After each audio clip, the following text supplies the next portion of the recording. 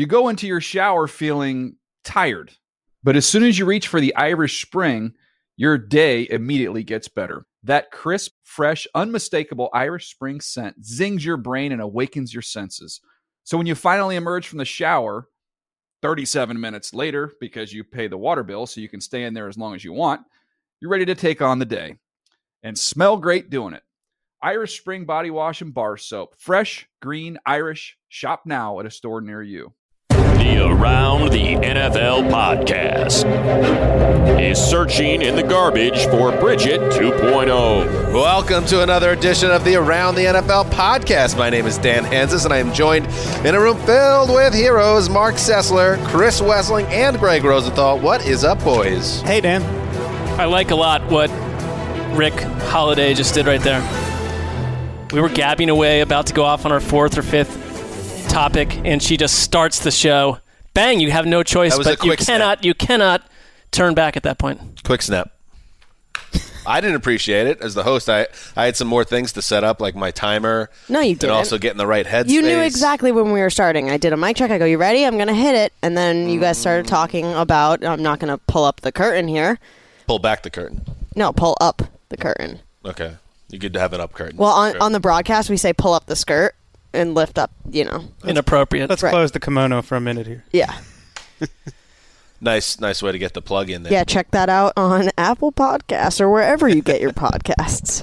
By the way, no joke. Someone said this to me, Erica. Mm-hmm. I was speaking with a member of the NFL media team. Mm-hmm. He works in a department in the realm of videography. Mm-hmm. And we were talking about our upcoming London trip, which is a few weeks away now, a couple weeks away. Oh, yeah. And we will be there 2 weeks from today. Oh, my goodness. And we were talking about staffing, who's going to be with us. And I said, so is Erica doing like the bulk of the behind-the-scenes work? And this individual said, yeah, it's like you guys could use another body. And, I mean, Erica, she's like talent anyway. So Really? Someone said that. How about that? Pretty cool. Yeah. You know, I really need to stop doing everything so well because I'm the only one going. And it's like I have to do all the video. I have to do everything. Oh, you know what? Somehow you'll survive. I don't know if I will. Free trip to London? If there was free. one like burning takeaway last year was that two people might not have been enough help. Right. So reducing it down to one feels Plus, contentious. last year it was before Erica had risen up to talent. Yeah. Well, will you even be willing to do the grunt work at this stage? You know, sometimes, Dan, you gotta be able to separate. And so, actually, I'm getting approached to do stuff for your power ranking show when we're over there too. So not only am I talent, but I'm producing 400 things as well. God, you are a magical woman. Thank you so very much. I cry myself to sleep every night. Me too. All right, let's get into today's show, the Tuesday edition of the Around the NFL podcast, sponsored by no one, because we don't answer to anybody, Wes. We're beholden to no one. Or until they tell us the sponsors slide in and we just comply without any issues at all. Or until the media group, figures out how to, monetize a hugely successful international podcast. I've found out that when you're married, that your days of being beholden to no one are just over. You just fall in line with society from now on. And just wait till kids enter the picture, Wes. Oh, I'm done. Yeah. June. June gloom for Chris Wesseling coming up in 2020 and beyond. All right, today's show. This is good. This is the season has been defined in part by starting quarterbacks going down with injuries and, in one case, an illness, and other unheralded players having to rise up and take over the most important position in the sport.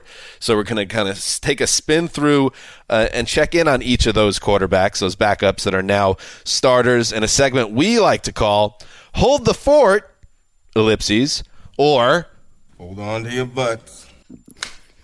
Hold on to your butts. I like that butts is... There was a time, I would say, about 10, 15 years ago where butts was kind of losing heat in terms of in society, in the nomenclature. Until you brought back hot butts. And I feel like butts is really coming on strong again. And we're having a butt moment a little bit. Maybe Samuel L. Jackson helped bring it back in Jurassic Park. Right, back in 1993. Yeah, that's always current with our pop culture. But that was references. peak butt. 93 was peak butt. And then it kind of went away, and everybody was like ass and booty and all that. Okay, you're saying garbage. more just as a word, not as a phenomenon. No 'Cause doubt, I feel like the booty took over. No. Phenomenon has always been going strong. Yeah. It's That is Everything not comes back insensitive. after 20 years, right? I'm just saying the word butt is back in a big way. Boots overtaking booty, or butts over. Excuse, what the hell? Butts overtaking booty that's a major moment for jargon. Big jargon. Good jargon talk. Save it for the jargon podcast. Please cut that for us, Erica. Please. Anyway, She doesn't have time for that stuff anymore. we'll also preview Thursday Night Football, a look ahead to the beginning of Week 4. Wow, we are rolling. Eagles at Packers. But before we do that, we'll hit some news. But before we do that, we wrap up Week 3 with some Monday Night Football. Shotgun snap is back, Bears, and a stunt with Mack. Here's the throw down the side. It's intercepted, and it's taken away by the Bears. Clinton Dix on the run inside the 10 to the 5. He is in for the touchdown. Pick 6. Bears on the board and lead at 6-0. Jeff Joniak with the call. WBBM. The Chicago Bears defense was as dominant as advertised in the first half of the Monday night matchup at FedEx Field in Washington, giving the Bears a 31-15 win over the Washington Redskins, a game that, in addition to that Clinton Dix turnover, interception, run back for a touchdown, 4 more turnovers created, 5 total, all charged to Case Keenum, who had a very rough night. And on the quarterback side of the ball for the Bears, progress for Mitch Trubisky, who didn't light things up, Chris Wessling, on Monday night, but statistically he threw 3 touchdowns. He seemed to get comfortable. They took the foot off the pedal in the second half, but it was absolutely a game of progress for the Bears offense and their quarterback. It's nice to have great field position when you're a struggling quarterback. And he started, by my count, 24 of 28 for about 225 yards and 3 touchdowns before that goal line interception to Josh Norman, where he just needed about another foot or 2 on the fade.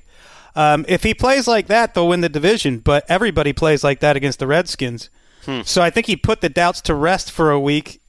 I mean, he didn't put the doubts to rest, really. People are going to continue to doubt the Bears, but he gave himself a little bit of a breathing room, whereas everybody was breathing down his neck in the first 2 games. He's got to stack a few of these games now. Yes. They did what they have to.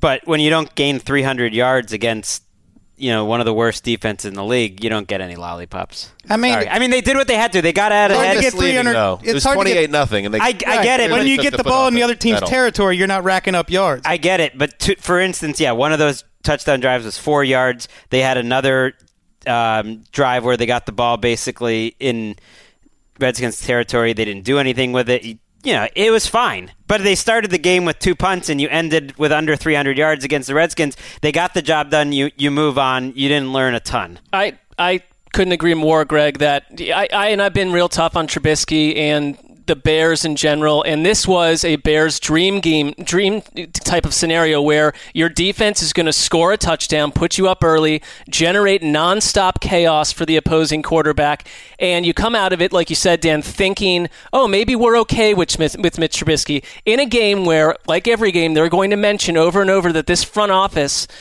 they don't have to talk about it, but they drafted him ahead of Deshaun Watson and Patrick Mahomes, and the game opened when Trubisky overthrew a couple guys and threw some bad passes early, and I understand he cleaned it up down the stretch, no doubt, but the big narrative was that they came away from talking with Chicago's coaching staff that they had to simplify this playbook, take a lot off Trubisky's plate, and we're talking about a third-year starting quarterback who is still sort of a work in progress, to say the best, when other quarterbacks around the league are shining at a much earlier time. So it is progress, I guess, but I really think it's more just hold off the conversation for another week. I think it's a little misleading to point to the counting stats in this game and say, oh, they still have a long way to go, because I think they were good in the first half on offense, and that the final pass he threw in the first half was a beautiful ball to Taylor Gabriel, who had 3 touchdowns in this game before going out with a concussion. And I kind of put it more on Nagy and the Bears coaching staff, who really almost to the point where the Redskins almost got back into this game in the second half, if not for another Keenum interception. They stopped being aggressive. So I kind of stick a pin in it at half of this game, and then I want to see what Trubisky does next. Well, aggressive's the right word, because going into this game, I think Trubisky was dead last in yards per attempt and yards per completion. They just weren't going down the field at all. And I think the other question you have to ask, even after this game, which a lot of things went right, where are the big plays to Tariq Cohen, who was the engine who made this offense go last year? It was good to see their defense, come up with those big plays. Not that it's surprising to see it, but this is kind of how they've won games last year, was Nagy cooking up fairly easy throws. But I don't feel bad, harping on those stats. When I went to check the PFF grades from this game, just curious, Trubisky was one of the lowest ranked quarterbacks of the week because he missed a lot of throws, because he took a couple sacks, and because the offense ultimately scored 17 points on their own. They're lucky there wasn't. He did his job, but wasn't Jacoby Brissett also one of the lowest ranked quarterbacks of the week? Yeah, he was it. It's not PFF's best week for quarterback ranking. They're lucky Trubisky didn't take a safety very early in this game. It was not a great start, and I thought that he came around and he did enough to think you can win 10, 11 games if the defense plays this way and Trubisky is not forced to put the entire game on his back. I just don't, personally, you're going to get bit at some point. They're going to get bit and going to get knocked out. This is not the 85 Bears, because that doesn't exist in this league anymore, where your quarterback can throw for 175 yards a game. Let's shift over to the Washington side of this. As I said, Keenum, 5 turnovers, and he had played pretty well the first couple of weeks of the season and was furthest from their problems. Their defense was the big issue in their 0-2 start. But after a 5-turnover game, a game in which you fall to 0-3, a game in which it sounded like 60 or 70% of the fans there were rooting for the visiting team at FedEx Field. It is a low point for the Washington franchise, a franchise that really needs a shot in the arm. The most logical shot in the arm is the guy you picked in the first round of the most recent draft. That's a quarterback, Dwayne Haskins. So naturally after the game, Jay Gruden, whose butt is on fire right now, speaking of butts, was asked, is it Haskins time? He was asked, is it Haskins time? I mean, strange response. Public. Not really, no. I think that the most important thing is we have to have some continuity. I can't be changing people every 5 minutes here. So I think I got to give Case an ample opportunity to play with these new guys. I mean, this is his first time in this offense, really. Donald Penn, Eric Flowers, their first time in this offense. Trey Quinn only played 2 games last year. I made this point before. We're not going to be perfect, but we need to be better, and I think we can get better. Otherwise, if I didn't think we had a chance to get better, then I would make a change. But I feel like Case has the tools to become a very efficient quarterback in this offense and get us some victories here moving forward. Wes, that was the first time I've actually heard that, and he kind of caught himself there. He seemed to say he was going to give him one more start. And then he corrected himself and he's going to give him more time. It can't be much more than that, because what does Jay Gruden and the Redskins have to lose at this point? Well, there's 2 things going on here. Case Keenum, unlike some other quarterbacks in the league, did not run himself into pressure last night. He had Khalil Mack hanging on his arm every throw. What are you going to do? I mean, that wasn't on the quarterback, the pressure he was facing. Now, the decisions he made because of the pressure is on him, but that pressure is going to affect any quarterback that the Redskins play. And Dwayne Haskins was clearly not ready a month ago. Does that mean he's ready now? I doubt it. They talked about Dwayne Haskins in a place right now where he's still learning to go through an NFL week of preparation. Uh-oh. And that shouldn't be the worst thing for a rookie. That's been true of others, but I just think that he does not feel that putting Haskins out there into the fire is necessarily going to give you better results than a milquetoast Case Keenum. I mean, don't try to sell us Case Keenum either, but the Redskins have been trying to sell us something subpar for a very long time now, and it's crazy to me that the Redskins in general don't generate a lot more target fire than they do for running the team the way they have from that front office on down. It's ridiculous. Their offense is not improved at all from a year ago. They're off the radar, which is for Redskins fans who saw them win 3 Super Bowls in a little over a decade.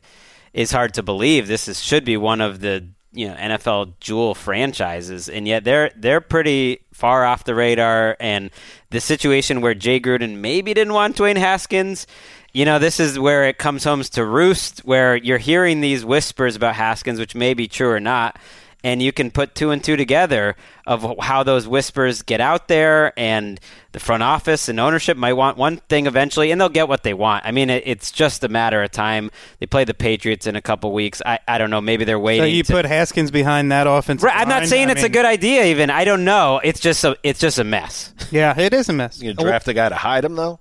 That doesn't happen in the NFL anymore. But I don't. That's why I say it's a matter of time. They also didn't draft him knowing that he would be a quick student or not a quick student, and it doesn't sound like he's picked up the offense like some sort of Robotron character in 5 or 6 hours. Meanwhile, a little bit longer. Meanwhile, Trent Williams is really just hanging out there. Just kind of everyone's forgotten about this all-pro left tackle. He is off the grid. He's hanging out with Melvin Gordon. One good thing, Scary Terry impresses me every week. Yeah. Terry McLaurin. He might be the best of all these rookie receivers. Wow. Was he even drafted? Third round. But he was billed as like the best special teams prospect that you'll ever see in a draft, and it turns out he might have been the best receiver instead. Where are you on tight end Jeremy Sprinkle, whose name came up way more times than I needed last night? And don't throw the ball to him anymore, please. Okay, let's do some news. Sprinkle takes a strike. And ironically, being one of my old coworkers took the ladder off the truck, raised it up, and was assisting people down. My man just started throwing babies out the window. Wow. We was catching them, unlike Aguilar. Speaking of catching a straight, Nelson Aguilar, the Eagles receiver who's had some issues with drops and ball security early this season. That was a Philadelphia resident who was involved with a fire within the city limits that led to a brave individual going into a room with babies and tossing the babies out the window and the babies being caught. And shout out to Nelson Aguilar, who gets put on blast wildly leading off the 6 o'clock news and invites that man and his family to an upcoming Eagles game. So good on Nelson. One quick note on that, because we get to talk about football endlessly. If suddenly you're just a working man and you're in part of a rescue effort and you find yourself on the 6 o'clock news for probably the only time in your entire life, got to get your football commentary in there where you can. I don't like that he took El Aguilar down that way, but you've got to use that moment, and I thought it was an aware bit of broadcasting by the rescue man. The new bagel boss, potentially. I love it. I mean, he just slid that in there like it was so natural. It was after midnight at the time. He looked right at the camera while he was saying it. There was that look of kind of disgust. Like, you know what I'm talking about. I also wanted, like, how many babies we talking? The way it sounded like it was like, it's like a nursery. 6, 7 at a time. It was like he might have pumped that stat up just a little bit. It's like Papa Shot. I know you guys don't care. Yeah. And I know he made that drop, but he still did get 22 points in fantasy this week. So he still was, he's not terrible. But it's because Carson Wentz has no one else to throw to, so he keeps on pumping it into the guy who can't catch the ball. Right. Well, you don't think you're going to score 2 touchdowns in an NFL game when you're 10 years old and then get assassinated on the 6 o'clock news. Well, maybe a baby's easier to catch than football. I don't think, That seems unlikely. Well, there's more to grab onto. There's arms, there's legs. Sentient being versus an also, object. You need the lighting. Well, you got the fire coming off the building. All right. A lot more pressure with a baby. Let's check in on some big injury news here. Cam Newton, who we know was shut down after re-aggravating that foot injury. Well, we have a problem here because Tom Pelissero of NFL Network reported Tuesday that the Panthers quarterback is believed to be dealing with, that harlot, that wretched woman, Liz Frank. She's back. Oh, she is a terrible woman. It's a Liz Frank injury he's dealing with in the arch of his foot. And as we know, the Liz Frank injury is very rarely good news for an NFL player. The plan for now for Newton is to continue rehabbing and avoid surgery, but he could be sidelined for some time. Perhaps ominously, Ron Rivera, who ruled out Newton quickly on Monday and announced Kyle Allen to be starting again, did not put a timetable on Newton's recovery, which, yes, again, points to this potentially being a lengthy absence.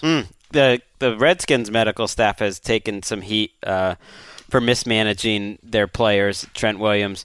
How about the Panthers kind of having the exact same problem that they had with Cam Newton just 2 years ago, where they rushed him back to the field too quickly? He ended up not playing too well with his shoulder injury, and it became a bigger issue long term. He hurt this foot in the 3rd week of the preseason. Seemed like a fairly serious injury at the time. And of course, he wants to be back on the field, and he got back on the field for week 1, and there's no official report of when he reheard it, but it sounds like it was early in the second quarter of week 1. I mean, they have to regret that decision that they rushed him back, and it's now going to hurt his season.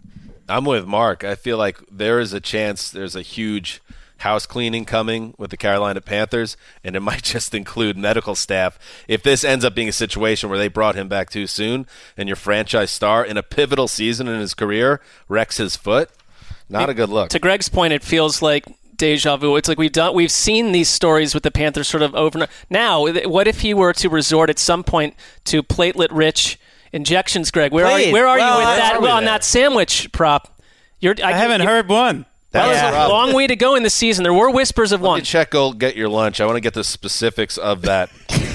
Yes, I said there would be more PRPs, platelet-rich plasma injections or whatever in the season than Cardinals victories. Well, I think it's tied 0-0 right now. Oh, you're doing fine. The tie helped you out. A couple 49ers fans have sent me some stuff, but as a man of integrity, they were referring to Jerick McKinnon and Dee Ford.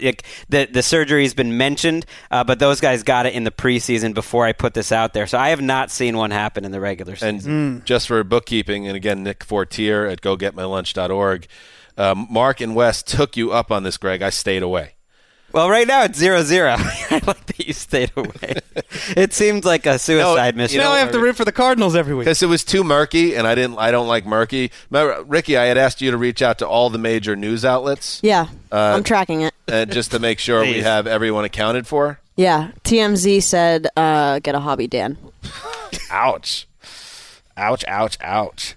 Nailed it. TMZ all right. is who Erica thinks immediately as the best news source. Kind of defies. Better than your NFL.com articles. Oh!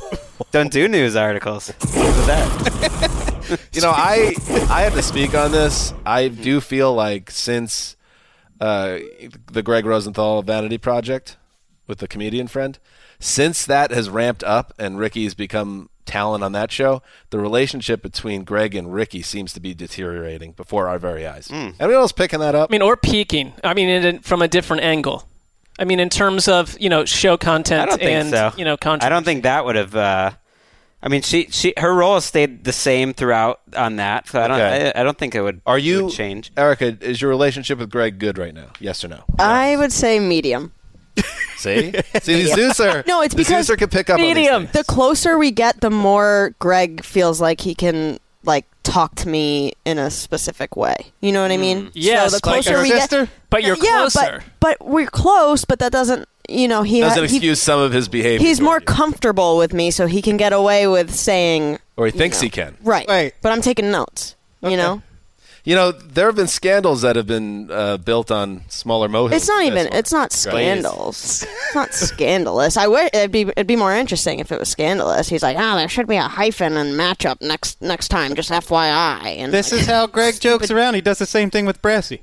I mean, I think our relationship. I think Erica's worried that it's like apathy has taken over the relationship to anything. And yes, I've got to tell you your spelling errors on your when you write our podcast thing, and it looks like a 12-year-old wrote it. I'm trying to help you out. I'm not sure she wanted that in the show.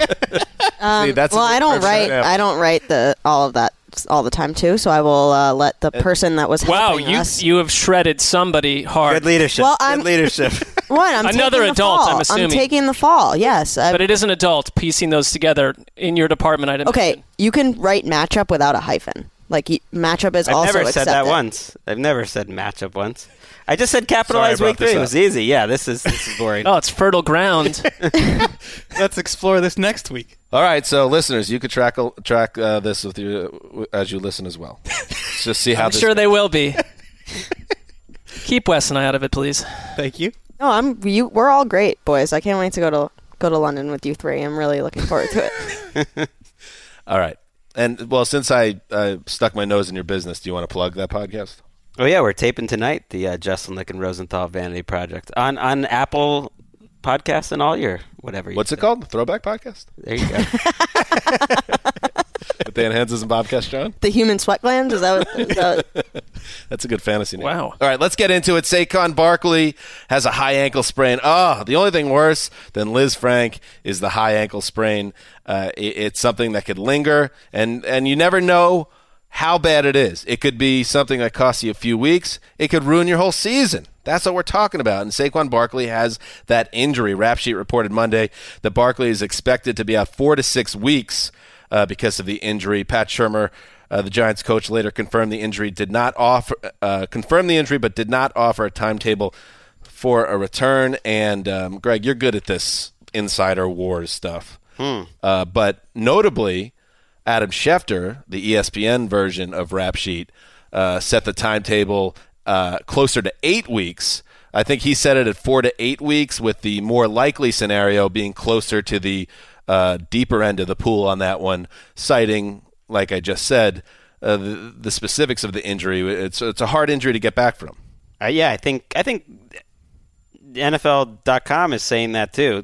Tom Pelissero, at least. Schefter was really hinting strongly that it wouldn't be till after the Week 11 bye that we'd see him again. I also think that Giants and teams are strategic in the way they put these out there because they never want to put the player in a bad position where he comes back later than the timeline. So yeah, it is more likely, and if he comes back early, great. If I'm putting out a report, 4 to 6 as the reporter gives me less wiggle room than 4 to 8. Yeah. 4 to 8, you have 2 more weeks to have been factually correct. And after watching the Giants' offense for a second time, minus Saquon Barkley, I'm not trying to delve into sacrilege here. Take 4 to 8. Take some time. What is your point here? They looked fantastic without him. But they weren't running the ball. Well, maybe we don't need to run the ball 600 times a game. Wouldn't they look even better? I think he's a great player. It just was a very, very small sample size, but they got my blood flowing for the first time in roughly 900 to 1,000 days. Flown all over the place. Take whatever you will from it. I think 4 to 8 weeks is cheating in the insider game. I don't think that's a look in the mirror. Go tell Adam Schefter that he's. I mean, he seems like a nice guy. I don't know him personally, but you either have to go 4 to 6 or 6 to 8. You go 4 to 8, you're hedging your bets. What if he was told 4 to 8? Wouldn't you go with what you were told? I'd say to that source, I need something a little bit more concrete. This is a human body. That's what the ATN insider is questioning Adam Schefter's insider ability. I go back to that guy. For the truth, go to the Suzer in the morning. In fact, I go to the guy that told me 4 to 8, and I say, "Screw you," and I go find another source that can give me a better. That is what they would call relationship building. Who would have thought that Mark's Giants are better off without Saquon Barkley would be the second hottest take of this segment. I'm just writing this down. I think it's roughly predictable. At the owners' meetings, I'm going to find Schefter and go, see that guy over there, Dan? He said that he's totally calling your bluff. When you're done with source, that, baby. When you're done with Schefter, go find Jay Glazer. Tell him that Dan said his mailbag sucks. You know what? I never said that. I just it's not the definitive mailbag. Glazer will come after you. At Schefter, I feel like he'd be like, oh, he's a very nice guy. Like Schefter, Glazer's a nice guy too. He's too confident in himself and comfortable. He would just say, oh, that's probably his own issues. He's working out. I hope he feels better. He wouldn't be right though. And it's also why Ian doesn't have any friends, because in the insider game, it's very cutthroat. And as a member of that game, I understand that I didn't come here to make friends. I came here to deliver the best news, the most accurate news to the people. Wait, so you're saying that Ian's ploy to name his podcast Rap Sheet and Friends as a way to finally have friends? I mean, it was a cry for help. Yeah, it was a little... Can we just say what it is, which is a cry for help? Or it's a way to keep Mike Garafolo and Pelissero down. They're just and friends, please. Ooh. I like Ian. Ian and I go way back, but we all know he doesn't have What do you got for John Clayton? You've thrown every other insider under the bus. I will say nothing about Clayton. I'll rip your heart out. Anyway, so Saquon's out. And finally, in the news, let's say a prayer for Jalen Ramsey.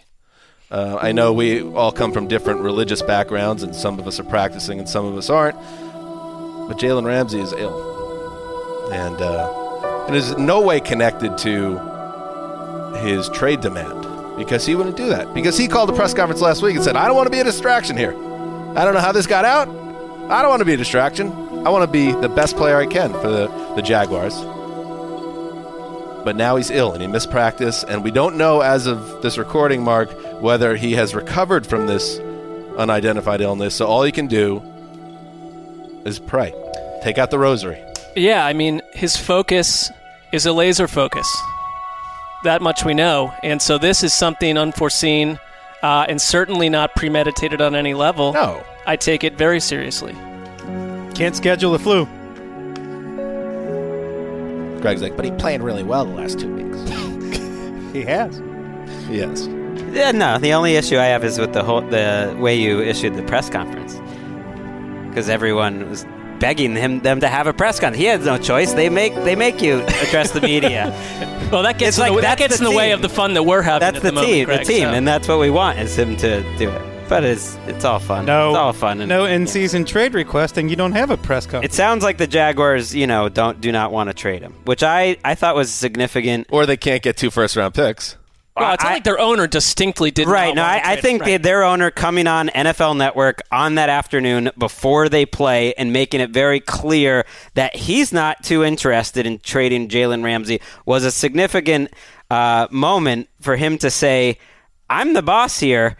He might have issues with his coach. I'm evaluating everyone. I don't really want to get rid of Jalen Ramsey at this time where I'm evaluating the guys that want to get rid of him. They might not be here a year from now. Fair enough. Hold on to your butts, Doug Marrone. Absolutely. That could be a hot butt, too. Hold All right. on to your butts. Let's get into it. That's what's happening in the news. Yes. No doubt Samuel Jackson's most memorable line in any film ever. Maybe the only iconic line of his that doesn't have a MFer in it. Or a swear word of some kind. Yeah, you're not wrong. No one's ever done it better than Sam Jackson, Hall of Famer. All right. They don't have a Hall of Fame for actors. I guess it's just winning Oscars. Walk of Fame. Yeah, but that. you know what? They're pretty liberal about handing those out. I went out to dinner with my podcast friend Bob the other day, and I saw Al Michaels has a star on the Hollywood Walk of Fame, which is awesome. But, Al is a sportscaster. Oh, I mean, but he's I feel like he's in at least the middle class of who has those. There's a lot of bigger stretches than Al Michaels. I mean, he's been part of the number one show for a while, so he's a big. I love Al. Big guy in television history. All right, bad example, but there are a lot of people. If you take, there's like the third lead on that CBS show with Melissa McCarthy and her husband. Has a star in the Walk of Fame. Take a walk on Hollywood Boulevard, and you'll be taken aback by some of the people that have that treatment. There are some low-level names. And that removes the luster from a Sam Jackson, who I'm sure has a star. There should be a you got to higher pay. level. You got to pay $50,000 to get a star or something like that. What? Which is like the most repeated fact that's annoying. But yeah, you have to pay for your own star. It's just a self-promotional thing. You have to be chosen to be able to pay for it. But ultimately, you're a little douchey even to go for it. Maybe they should have a different street in Hollywood that's for the real stars. Wait, so Harrison Ford had to throw $50,000? I don't think it's 50, but you have to pay for it. Oh, yeah, for the upkeep too. Right. It goes toward the upkeep and everything. Well, a couple of them get regularly smashed. Yes, some for good reason. All right, let's get into it. Quarterbacks, backup quarterbacks, assuming to the starring role, Hollywood. Sam nailed it. Hold the fort, or. Hold on to your butts. All right, let's start it off with Chris Wessling. Take one of these young passers and let us know where you stand on them based on what you've seen so far. Well, to me, the most interesting one as of the brink of Week 4 is the Steelers and Mason Rudolph because of, I guess, the weighty results for this year. If they draft in the top 5, they won't be able to get a quarterback of the future because the Dolphins have their draft pick. They need to win games, and I don't remember the last time I've seen a game plan like this where it was just come out and throw tunnel screens to your receivers, the tunnel screens to nowhere that the defense saw coming, and there was no offense whatsoever for a while. And his job's harder. I don't think he can't succeed in this offense until they fix the running game, and Greg has pointed out that they miss Mike Munchak on the offensive line. James Conner is the easiest runner in the league to bring down on first contact this season. Is that bad? That is bad. Yeah, He's not breaking tackles like he did last year, so that's a problem. And I think the offensive line knows, like, okay, it's on us now. We have to fix this running game or else Mason Rudolph has no shot. I don't think the offense looked great with Big Ben in there either. Right. And he is tough to – you can't unsaddle from Big Ben next year contract-wise. That's a tough ask. And I don't – but the only thing I'd say in terms of more time needed is that – they've talked about Mason Rudolph, which they didn't do with a lot of these other jabronis they brought in behind Big Ben over the years, as their most likely potential quarterback of the future. They love his traits. He's size-wise perfect. He's got a big arm. And I kind of liked what he did in that first appearance when he came in relief of Big Ben. Last week was a big step down against a surging defense, so I just want to see more. Even in that first appearance, which had, 8 or 9 good plays, it was mostly all really easily defined one read. And that's not really playing quarterback as much as it's following coaching. Well, the weird thing is his reputation is his strength is going downfield and being aggressive. And in his first NFL start, he had the fewest completions that passed the line of scrimmage since Tim Tebow played. He had 2. They were both touchdowns, so he made them count. But that's insane that it was the most condensed offense since the Tim Tebow era. Oh, watching the game, he definitely seemed to get better as it progressed. The numbers tell you that with the 2 touchdown passes, even though Juju did most of the work in the first one. I'm definitely in the hold on to your butt zone on this one. I was expecting a little bit more in week 1. But I wouldn't say I'd be in a panic mode yet. I just think he needs more reps. He's green, right? America should be in a panic. They're in primetime for the next 7 weeks. Well, that's against the Bengals, against the Chargers, against the Dolphins on Monday Night Football. Can't flex out of that. Opens up more time for hobbies that you might be interested on the side. And then against the Browns on Thursday Night Football in Week 11. This is the biggest hold on to your butt situation on this list. Hold on to your butts. I'm with you. It's a wild ride for the next, 13, 12 weeks. Or the draft book aspect really puts so much on this. If this ends up being the number 3 or 5 pick for the Dolphins, he needs help. He's not getting it from his receivers. He's not getting it from his line, and he's not getting it from his running backs. And this game plan wasn't giving him help either. Well, if they have the 3rd or 5th pick in this draft, and they're not going to have it because they've given it away, but if they're in that position, I don't know who's going to be making picks for them or who's going to be coaching this team. There may be a major transition, and that changes everything for a quarterback that's already on the roster. None of us are college heads. Although, Mark, you're starting to really dig into it on Saturdays.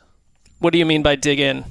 Watching 14 different Division II games. It's like I drove down the street and saw it through a window of a sports bar. But other than that, for roughly 8 to 10 seconds. I'm jumping in on this 2019 Tulane Green Wave. Oh. Just in time, Greg. I mean... that's like the only highlight I saw from last week. This Green Wave wearing powder blue jerseys. I mean, you get a fake victory formation run and then a 63-yard touchdown to win the game. Their first time on ESPN in like a decade, please.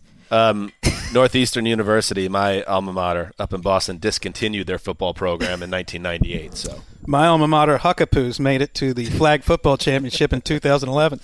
Wes, how have you survived without a college degree? How have you made it? I think just bumbling around and landing. It's probably just riding Greg Rosenthal's shirt tails for a while. Please. That's the way to succeed. All right, Mark. Give us. So what is the verdict for you, Wes? This is the biggest hold on to your butt on the list. Hold on to your butt. This is the quintessential hold on to your butt situation. Okay, Mark. Future-wise, looking down the line, I think it's a hold on to your butts with Gardner Minshew because, this is a quarterback that I understand he's got the persona around him and he's getting more attention from most people because of the facial hair and the overly old picture of him with his, buttons down to his belly. Yeah, but Will Brinson, come back to us. If you're going to put a photo out there on social media and you're going to make people think it's him getting off the plane to play week 2, well, that's misleading the public. Well, I did not understand that. I did not want that to happen there. I apologize for that. But you put all this money into Nick Foles, and I can't think of someone that when they gave that contract out, it felt like We're the last team in the NFL that doesn't have an answer at quarterback, and we haven't drafted anyone, and the last guy we drafted and extended turned into a total debacle, so we're going to overpay for a quarterback in Nick Foles, who's been a great story, but there are durability issues that we've talked about every single time we brought up Nick Foles, and those played out again, and I realize you can't predict that stuff, but it has been part of his career, and Nick Foles on the field as an NFL starter is an unknown commodity, and with Gardner Minshew, what I would say at the very least he's doing, if he comes in for the rest of this season and plays the way he's played, I think he's a good match for John DeFilippo in that offense, and they've opened up and given him trust to do a lot, to play aggressively. Every game he's made aggressive throws downfield and sort of shaken awake a wide receiving core that's been asleep for a long, long time. I like all that stuff. The last thing I'll say is if he kind of gives me, and he's a better quarterback than Colt McCoy, but a kind of person that is essentially right now ensuring that he can play in the NFL for the next 7, 8, 9, 10 years if he can give you this. He is giving himself a career. When Samuel L. Jackson says, hold on to your butts in Jurassic Park, Hold on to your butts. He doesn't know that he's going to die. All he knows that our lives are never going to be the same after this again. It could be. I don't think he dies in Jurassic Park. Yeah, that was Deep Blue Sea. I think classic. I think he dies, but they don't show it. I'm going to Google it. Because there was a hurricane on the island of Kauai while they were filming, and they never filmed his death. To your point, though, doesn't know if he is or he's not. Right, he doesn't know. Deep knowledge. We don't know. So Gardner Minshew, something life-changing is about to happen for the Jaguars. They just don't know where it's going to go. There is a chance that Nick Foles never gets his job back. That's among the possibilities that could happen. Nick Foles would understand that journey better than some other quarterback. Exactly. And there's also a chance that this saves the Jalen Ramsey era in Jacksonville. Maybe Minshew plays so well that Ramsey is persuaded to drop his trade request. He's going to need a lot of help from the team around him, and he got it in week 3. We'll see if that continues. I think the receivers are the least of their problems. Chark and Conley have been a nice duo all 3 weeks. Whether the offensive line, whether the running game, the defense has to be really good. He's been so composed. It's not under the radar, but a 6th-round rookie, it's wild for a 6th-round rookie to come in and look so comfortable. And I do think the way that college offenses have changed and the NFL is kind of meeting them halfway, and especially these guys who are coming out of the Mike Leach system, Kyle Allen is different, but not so different. I mean, Kyler Murray certainly. They're ready to go, and I think the Jaguars are smartly playing to Minshew's strengths. He hasn't lit it up, but he's really been good avoiding mistakes, and he's really been good making drives when he needed to, including in Houston. I mean, that could have been a great moment. The drive that he led was awesome if they had hit that 2-point conversion. This from the January 18th, 2018 edition of The Hollywood Reporter. Sam Jackson's Jurassic Park character was originally going to die on screen. The actor says a hurricane ruined his planned trip to Hawaii to shoot the scene. So the death is assumed, like you're saying, or presumed, but it's never. Wait a minute. Hold on to your butts. It's never shown because they couldn't shoot it because of the schedule got jacked up by a hurricane. Should I be surprised? This isn't like some small independent film hanging on to a minor budget. This is Jurassic Park. That's fair. They couldn't find a way to shoot this in a soundstage somewhere? It's a bad job by Spielberg. That feels like an unbelievable anecdote. Yeah, but do we need that? He died. That's probably he what wasn't Steve the main. His death, wasn't, I don't know. It just throws me. It wasn't like Deep Blue Sea, where him getting eaten by the shark is essentially the point of the entire movie. Yeah. Is basically for that moment. He's a minor character in Jurassic Park, right? Yeah. Sam Jackson. Hold on to your butts. Also, this from Ricky Hollywood. Ironically, the Hollywood Walk of Fame star awarded in the year 2000. All right, throwing out there, Greg Rosenthal. Are you fact-checking me right now, Greg? I just see you instantly start typing as soon as you say yes, that. that is what he's doing. See? Yeah. That's exactly what I'm talking about. That's a really strange thing. That would happen 4 months I was going to ask how much the Hollywood star cost, just because I wanted to follow up on my own fact check. But you've already thrown a number out there. Right, but I was just guessing. The current fee is $40,000. Pretty good You were guess. close. Yeah. Yeah, I had a rough idea. I've read it before. All right. Did you up it for inflation from when you heard that story? Who knows? All right, hold the fort or hold on to your butt, Greg. Throw somebody else out. I'm going to say that Kyle Allen can hold the fort. I mean, I love what I see. I don't want to react to too NFL starts, but he was really composed against the Saints starters in Week 17 a year ago. I thought added value to them. He did his damage against Saints starters, and to me that counts in your first NFL start, whether the Saints had something to play for or not. And then in this start, he added a lot to that Panthers offense. I mean, the throws he made on 3rd and long a couple times where they had a huge blitz. One time it's coming to his left, another time it's to his right. Even in the first drive, Chandler Jones is on him immediately in what was essentially a busted play, and he was composed enough and knew where Greg Olsen was going to be to put it up for Greg Olsen to try to make a pay. Olsen didn't on that play, but they did throughout the game. These were not regular, hey, it's your guy in your first start, let's just count on him to get rid of the ball. He did plenty of that too. He made terrific plays on the run and looked as comfortable in that offense as possible. It looked like he'd been running it forever, so I think he can hold the fort. I want to overreact. He took command. I liked when they were down inside the 5-yard line and Greg Little, the rookie filling in at left tackle, had a false start, and Kyle Allen just threw the ball on the ground, disgusted with the left tackle. I mean, it was like, okay, what are we doing blowing up this chance to score? I think the big question with him, the ball placement and timing were such a welcome improvement on the injured version of Cam from the first 2 weeks. This offense was in sync. The question is, how does he deal with pressure behind an offensive line that has been very hit or miss this year? And the left tackle, Darrell Williams, who was injured during last week's game, has been a problem this year. Thought they played great in that game, and he invited pressure a few times, but he did really great against pressure when it did come. I got lucky because I had a great draft last week with the games I drafted. It created a very, a Sunday that fit together very well, and I got to watch the Cardinals versus the Panthers, the extended full broadcast versus condensed, which now chalks in at about 58 minutes.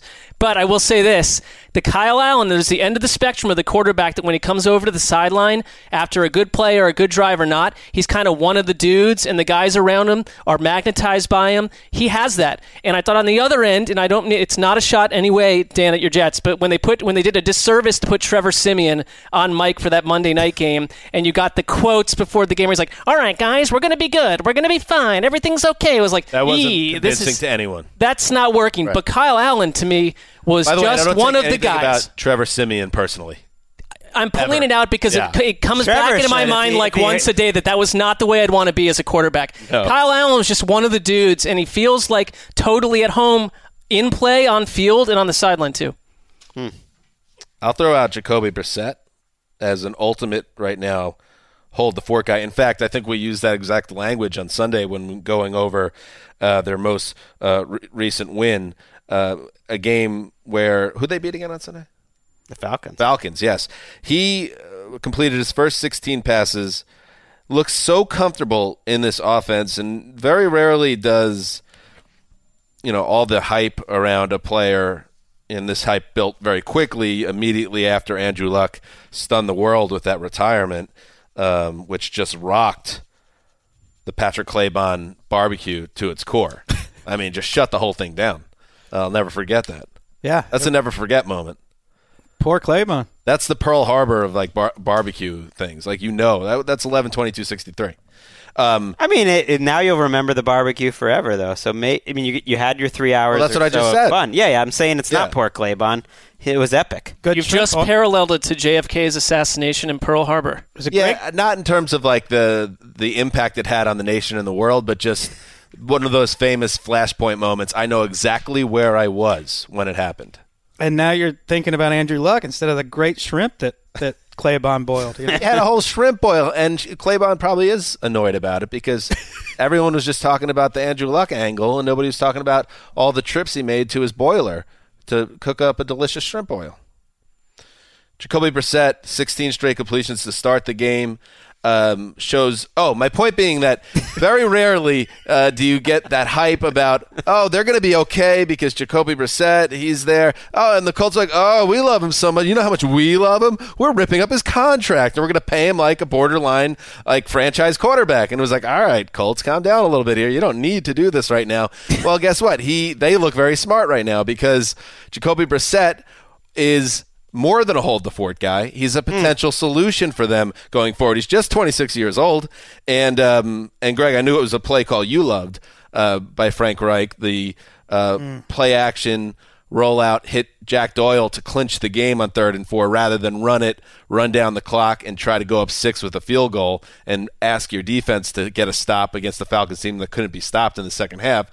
That play call is only made when a coach trusts his quarterback implicitly not to jack it up.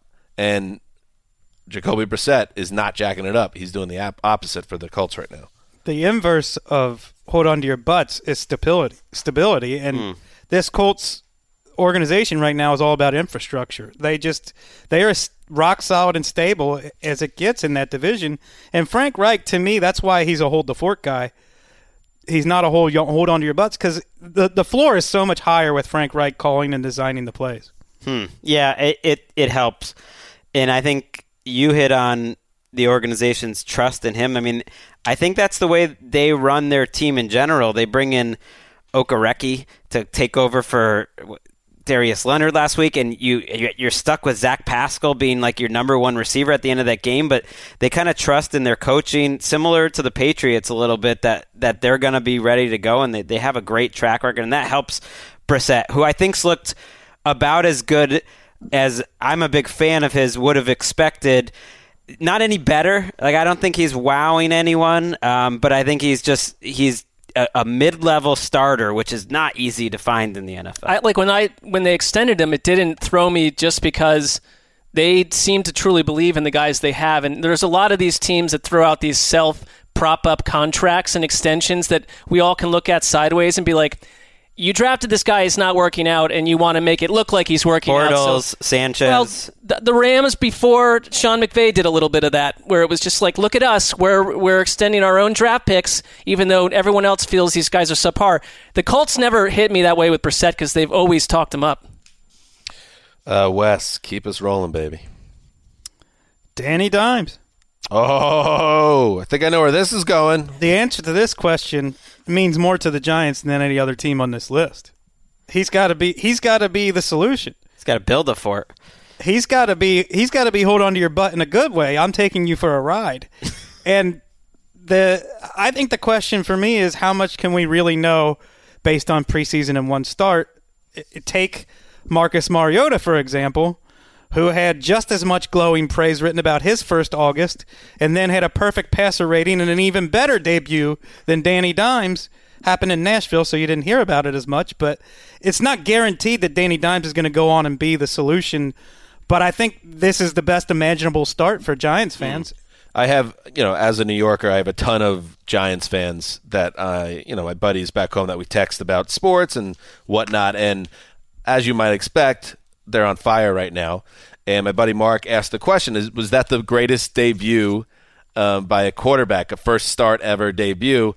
And that's a loaded question, but the first game that came to mind for me was RG3 in 2012. Oh, yeah.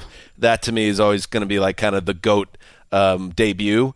But I was wondering if you guys had any other that come to mind that approach or surpass what Jones was able to do. I mean, Kyle Allen, if Sunday was his first start, that's right there. That's fair. He basically pitched a perfect game. I think what Dan, you're referencing specifically, though, also kind of the marquee nature of like sending a notice. Right. And I think RG3, that's got to be the top of the list. But the juxtaposition of how destroyed the Giants were around drafting Daniel Jones and everything around everything they did with Eli Manning to have his debut shock Giant, not about shock Giant, but please them and please us and change the way we think about the Giants in the course of 4 hours. That's about as good of a debut as that front office could have ever imagined in their wildest dreams. And a guy, and I'll take out the burn book on this, but a guy that was completely written off by so many people that follow this sport and cover this sport just because you didn't like what the GM was doing. Well, I think, and I'm not slinging arrows in this room because it was a lot of people that were doing it, but he was completely disregarded as a prospect and a talent because the draftniks didn't think he deserved to go number 6, and because people were annoyed with Dave Gettleman for what was a suspect offseason.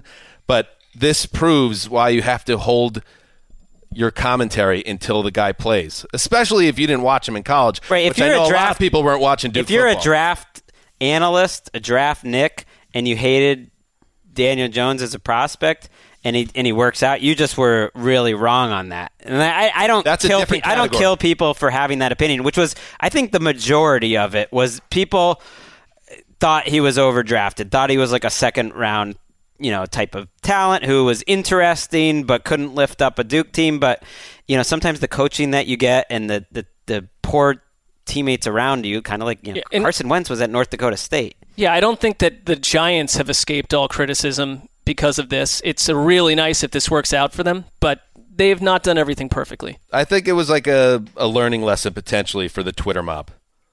Well, there's a bunch of those that people have not learned from, so it might be the first time they learn Nobody's from a learning gonna lesson. Learn. But this is a prominent example of why you should not knock a draft pick immediately based on other things. I'm not talking the player. I'm talking the way the Giants have organized themselves over the past couple of years is a totally separate issue. It was organized, but it raises an interesting question. I mean, we are as aggressively wrong about Daniel Jones about a lot of things as people were about Daniel Jones throughout every season that we do this show.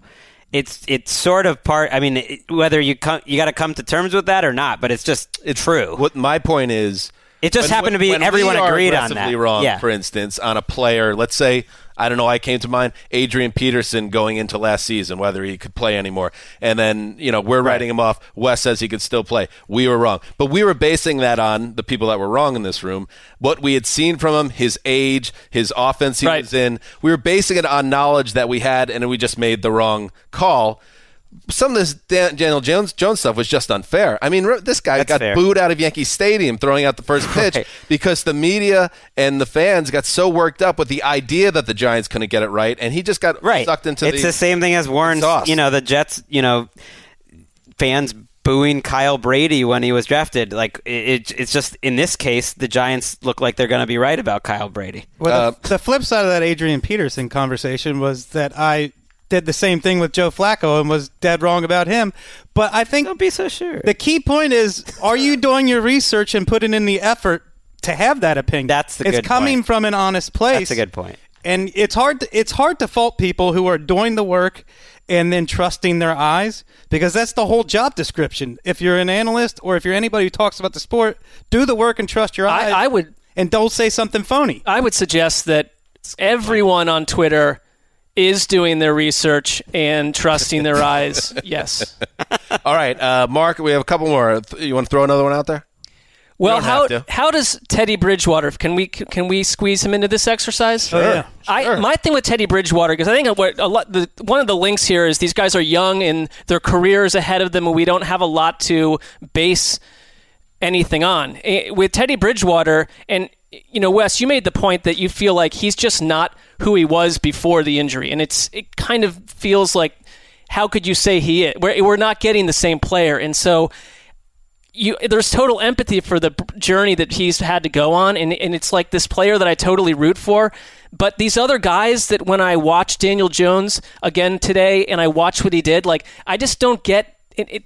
I remember when I was on high school football team and basically just they're stacking numbers. Get that 5'7" kid out there and put him out there for practice. But we had this kid come in and play quarterback from another city, and he was like a real football player, but forget the rest of us. And like from the first practice he started to throw the ball, our offense changed, and we were like 13, 14, 15 years old. We all knew that something was different.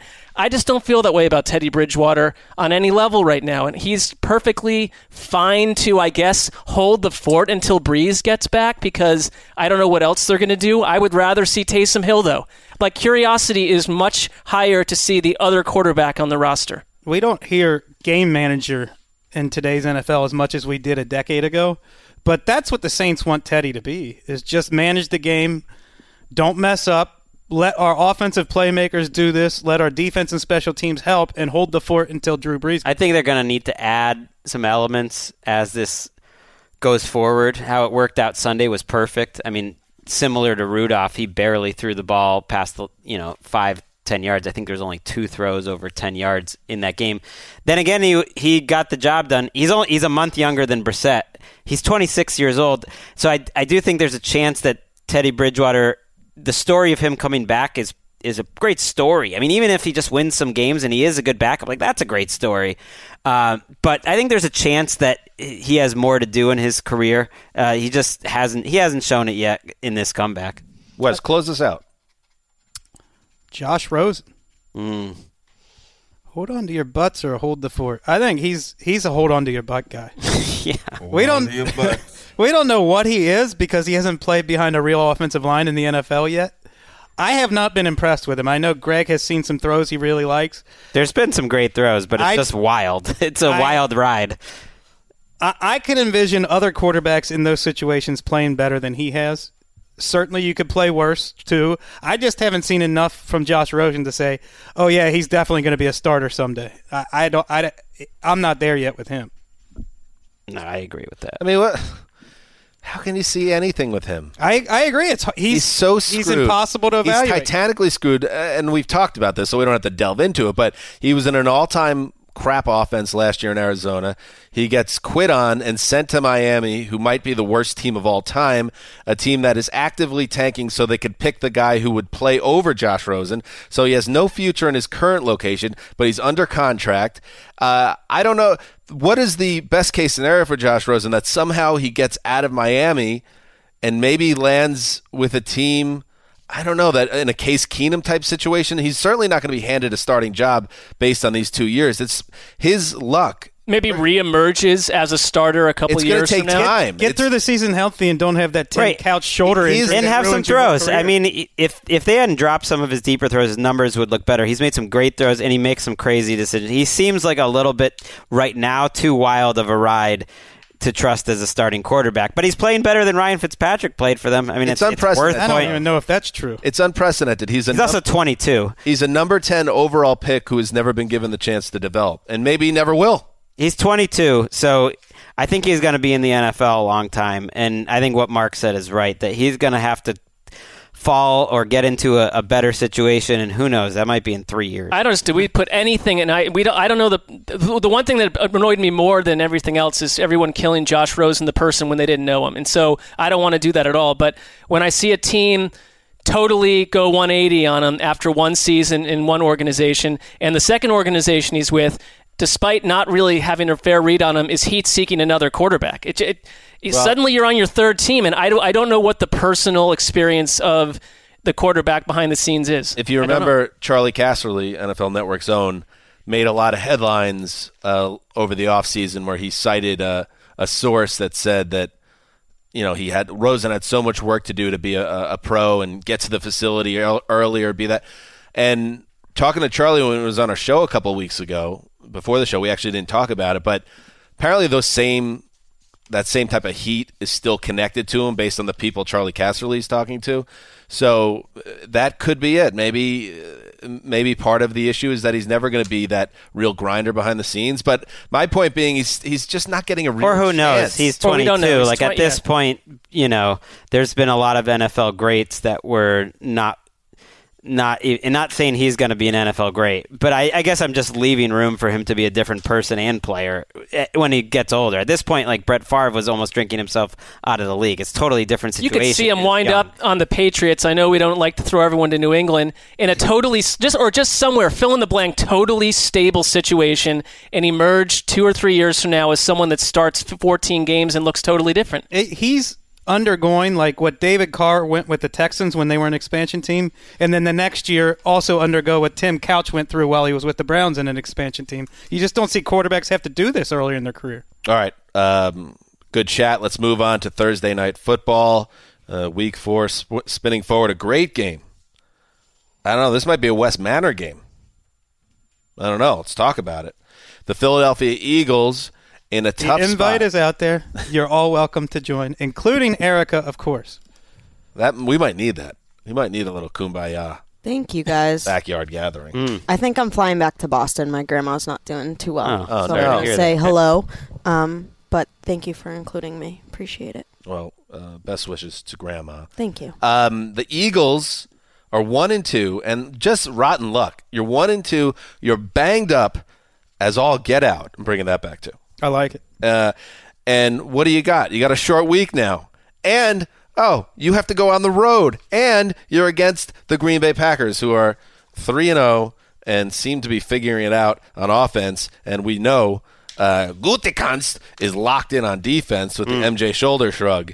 So a very tough game here, Greg, for the Eagles, who are trying to get healthy but now have to face a juggernaut outside their building in prime time on a short week. Yikes. Got some good news that Alshon Jeffrey appears to be all systems go to at least try to play this game. He was at practice on Tuesday, so that's big. We'll see if Dallas Goedert's back. They are going to be without Ronald Darby, who was struggling, but sounds like he's going to be out a little while with his injury. So they're still very banged up. I think this is a winnable game, though, because I'm not sure that the Packers offense has turned it around at all. I haven't seen it. There's no rhythm there. It's interesting that they've probably had a worse 3-game stretch offensively. If we had research do this, and I thought about it, but it just felt mean. They got a lot to do. Than any 3-game stretch of the Mike McCarthy era that Aaron Rodgers started. The same Mike McCarthy that people slaughtered, including me. I did 2 too. or 3 years as being so behind the curve that they were holding back Aaron Rodgers. But football is a team game, and they are winning, and I think that matters. And who knows, if they were behind in these games, everything could be different. But right now, most of their plays are off Aaron Rodgers making just kind of like a great throw, or they went tempo a little bit in last game, or he's improvising. And they're 29th in yards and 26th in points per drive right now. I would just say it's the best thing you could have imagined, that if your offense was going to need half a year to get up to speed, that we're seeing a Green Bay Packers defense that we've never been together and watched them play this way, where Mike Pettin and Kellen Moore are going week to week in the battle for Assistant Coach of the Year. I mean, Mike Pettin is you're resuscitating no your longer career. The conversation. I mean, we're only 3 weeks through the season. Bowles just got framed by Daniel Jones. It's kind of like, can we save the MVP articles for a little later? All right. This is the real race. But I guess if you're Aaron Rodgers, he glowed about the way the offensive line kept him safe last week against a Broncos team where you could have thought you're going to get whacked 5 or 6 times. They played great. No sacks. And the Broncos have their own issues on defense. But the Eagles didn't sack Matthew Stafford last week either. And they're banged up on defense. One of my new Monday routines after I read Greg's debrief article, Mike Sando of The Athletic has a nice weekly article, and he pointed out this week the Packers have already held more opponents under 17 points in the first 3 games than they did all of last year and all of the year before. Teams win 87% of the time over the past decade when their opponents fail to reach 17 points. If you can do that, you're going to win, and so far the Packers are that defense. Run defense for the Packers hasn't been great. It hasn't been exposed too much because, I mean, it hasn't hurt them that much. They've given up big numbers. So maybe the Eagles can try to get something going. They haven't looked too great on the ground. Miles Sanders made some big plays last week, but also made some big mistakes. But this is a situation, the Packers defense, where I think the DBs are making the pass rush look better. They're covering so well that they're letting that wild man, Zadarius Smith is winning Wild Man of the Year. Well, I don't know if that's an award. Too soon. But give it to him. He's wild. Too soon. Let it play He's out. crazy. He was named the captain, within weeks of joining that team. And you could him and Savage are tone setters. You bring those 2 guys in, and it's just like the whole defense are a bunch of dogs. The only thing I'd say about the Eagles is I get it. They're 1-2, and people are their hair's on fire over what's going to happen to the team. But it's like they are 1 catch away, a Hail Mary last week on the 2 or 3 yard line, and say that J.J. Arcega-Whiteside Arcega-Whiteside flips around and rolls into the end zone. They are the magical team from last week. And in the week before, Zach Ertz a yard shy of converting and then potentially winning that game too. I mean, don't forget about the Nelson Aguilar drop. They had a lot of weird stuff happen, and the Eagles fans were booing them at home last week. I get it; it's been a rough start, but I don't worry about a 1-2 Eagles team. I don't, not yet. Arcega-Whiteside though is kind of. I mean, their receivers have hurt them. He's played 132 snaps. He has 7 targets, 2 catches, 14 yards. That is a sinkhole. Well, they had 5 drops last week. No teams had more than 5 in a game. I mean, Wentz was not helped. All right, power rank, Wes. It's a tough game to pick. Okay. Power rank your Monday morning reads. Sando, Rosenthal, Peter King, Barnwell. Well, I'm really Monday late afternoon. I'm just telling you the truth. Well, Monday reads. Greg is my favorite of those articles. Okay. Also person. Greg, number 1. Okay. Albert Breer, number 2. You buy that, by the way, Mark? I don't even buy it. I'm not gonna person get part involved. I'll buy. I'm not getting involved. Greg does a better job of recapping what's going on the field than any of these guys who also mix in off the field stuff. Breer number 2 for me. He concentrates a lot on what's going on the field. Peter King is last because when I read him, I read everyone else in his tone of voice, and I'll be stuck halfway through a Breer article, and I'm thinking I'm reading King again. That's kind of a compliment to King. I mean, King's the GOAT of Monday morning. The Monday morning quarterback. I'm Monday late afternoon. Football mind for that long. I read Peter King for his reporting, not his analysis. All right. Well, now all we have left is Sandow and Barnwell. Got to fill this out. This is a ridiculous. I like reading exercise. Barnwell. Why are we going so long on this show too? Look at this. I like reading Barnwell. I think Mike Tanier is in there some Mondays. Tanier. Mike Tanier. Tanier, yes. Tanier. Monday is probably my biggest reading day. Good. Makes sense. Well, the one factor we haven't mentioned even is the emergence of Jamal Williams, Green Bay Packers, as a veritable personality in this NFL. Let's listen to him.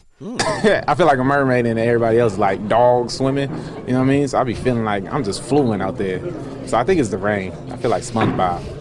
I mean, I don't know what that is, but I like it. How many other teams have mermaids? Sounds like he's been in West Manor for a couple hours on Thursday He was night. talking about playing in the rain. He's a mermaid. There was more to that. He said mermaid. That's good. I saw you should check out the video of that quote. You can find it on Twitter. It's pretty interesting. All right. We'll be back on Thursday with our Week 4 preview episode, and then later Thursday, our Thursday Night Football recap mini-pod, and then Sunday, the flagship show, recapping all the Sunday games of Week 4. So that's what it's all about. That's the total layout. All right. Greg, we're going to end the show now. Having a nice time talking to our friends, and you're trying to shut the show down. I'm just noticing the trend on Tuesdays. The mailman, the boss. Plus you're making Ricky us Hollywood. rank Get well colleagues. soon, Ricky's grandma.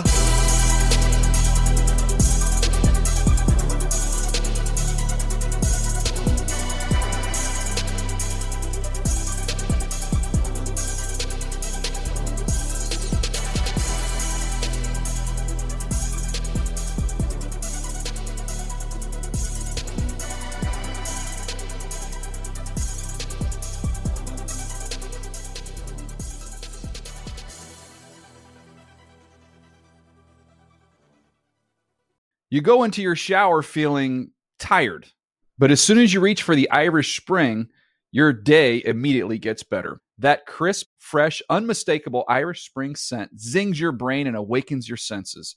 So when you finally emerge from the shower, 37 minutes later, because you pay the water bill so you can stay in there as long as you want, you're ready to take on the day and smell great doing it. Irish Spring Body Wash and Bar Soap. Fresh, green, Irish. Shop now at a store near you.